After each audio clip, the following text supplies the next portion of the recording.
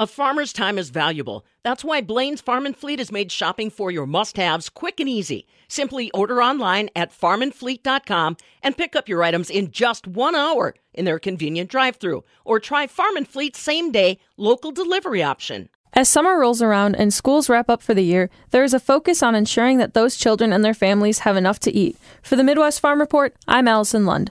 I spoke with Stephanie Young-Dorfman, the Executive Director of Feeding Wisconsin. Feeding Wisconsin is the state association of Wisconsin's 6 Feeding America member food banks. Stephanie shares what the food banks are expecting to see these upcoming summer months and how they prepare. With students at home, that means added pressure on parents to make sure that they're making up the meals that they might otherwise receive while in school. We oftentimes see an increase in food pantry participation and folks coming through pantries to access food during those months. For that reason, we know that folks that might be receiving benefits like food share or SNAP or other resources it's harder to make those resources stretch during the summer months. So with, sort of that heavier traffic through the food pantries and increased need during the summer months, are there any sort of programs out there designed to help people? So there are school feeding programs. So there are many schools that offer summer meals that students can access. Through the pandemic, there have been waivers to make those meals more accessible, such as a grab-and-go option. There is some current legislation that is allowing for some limitations on those waivers. So there's a lot of conversation right now about how we can implement those in Wisconsin to make sure that those summer meals are as accessible as they have been over the course of the last 2 years. We know that we're still living in a pandemic. We know that some of those waivers, some of those options to make summer meals more accessible to families were really helpful, even outside of the pandemic. It's a hard ask for families to stop what they're doing and show up for those meals every day in order to have food for their kids. So over the course of the pandemic, there were options for summer meals to provide a week's worth of food for a family, so they didn't have to show up every day to interrupt maybe work or other life events. There's also a summer EBT program, basically a summer SNAP program for families who receive SNAP or the Supplemental Nutrition Assistance Program or Food Share as it's known in Wisconsin. So that will, the plan is still being put in place for Wisconsin to understand how that will unfold in this summer months. So I know you touched on the pandemic a couple times there. Could you tell me, how has the pandemic affected need? And beyond that, how has it affected sourcing for your food products? So the pandemic has definitely hit families and our food banks hard. As far as families go, we know that the need deepened. So there was an increase in the number of people who needed resources during that time, but we also know that sometimes families needed more resources to stretch to put food on their tables over the course of the month. There were other programs that supported them. There was an emergency allotment in the SNAP program or the Food Share program. We know that's set to end when the public health emergency ends. So that's one thing that we're monitoring.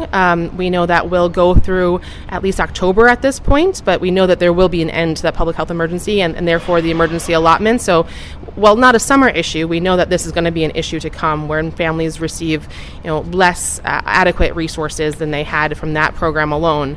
As far as our food banks go, our food banks were hit hard during COVID on many fronts.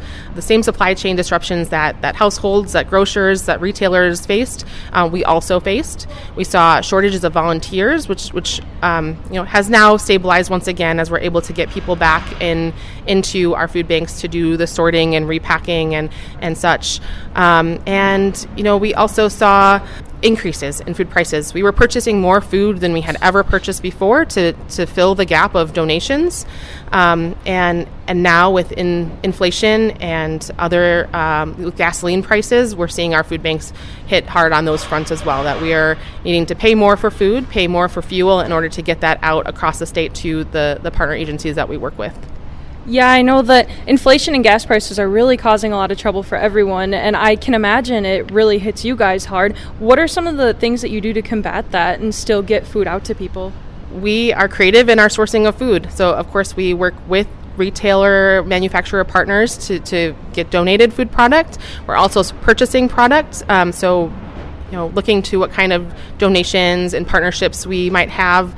today we received a check from the Wisconsin Beef Council that was, a partnership that really grew during the pandemic.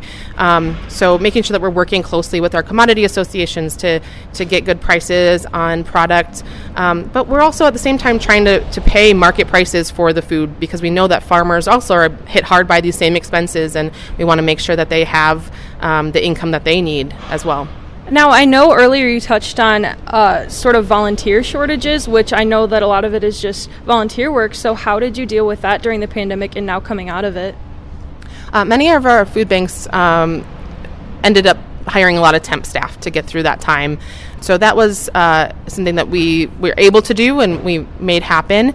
Also at the food pantry level, many pantries, about half of the pantries that we work with, are volunteer run altogether. They don't have any staff. So they were really are always reliant on volunteers, and also were impacted by that. And, I am pleased to say that a large majority of our pantries stayed up and running through the pandemic. There were a few that had closed, but we also, as food banks, helped to fill those gaps. So we had mobile pantries or pop-up pantries to make sure that communities that had been served by brick and mortar food pantries had resources in those communities. So again, just getting creative with making sure that the food is getting out to all the folks who could use it.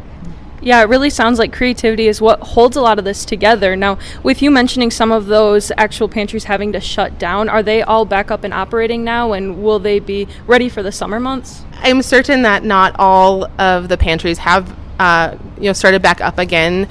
But again, I think there were opportunities for other food pantries to make sure that they serve those communities. It might mean some folks have to drive a little bit further for food, which is obviously a hardship, but we definitely are working to make sure that folks across the state have access to resources that they might need, both on the front of our food pantries, just access to direct food distributions, and also assisting folks with connecting with food share benefits and other resources to stretch their budget. So is there anything else you'd like us to know, moving forward, how we could get involved, help out? Absolutely. So I always encourage folks, we could always use donations, volunteers, and advocates. So please, in any way that you're interested in showing up, we'd be happy to partner along with you to carry out this mission of ending hunger in the state of Wisconsin. That was Stephanie Young-Dorfman, Executive Director of Feeding Wisconsin, sharing how we can get involved in ensuring our food banks are prepared for the summer months. For the Midwest Farm Report, I'm Allison Lund.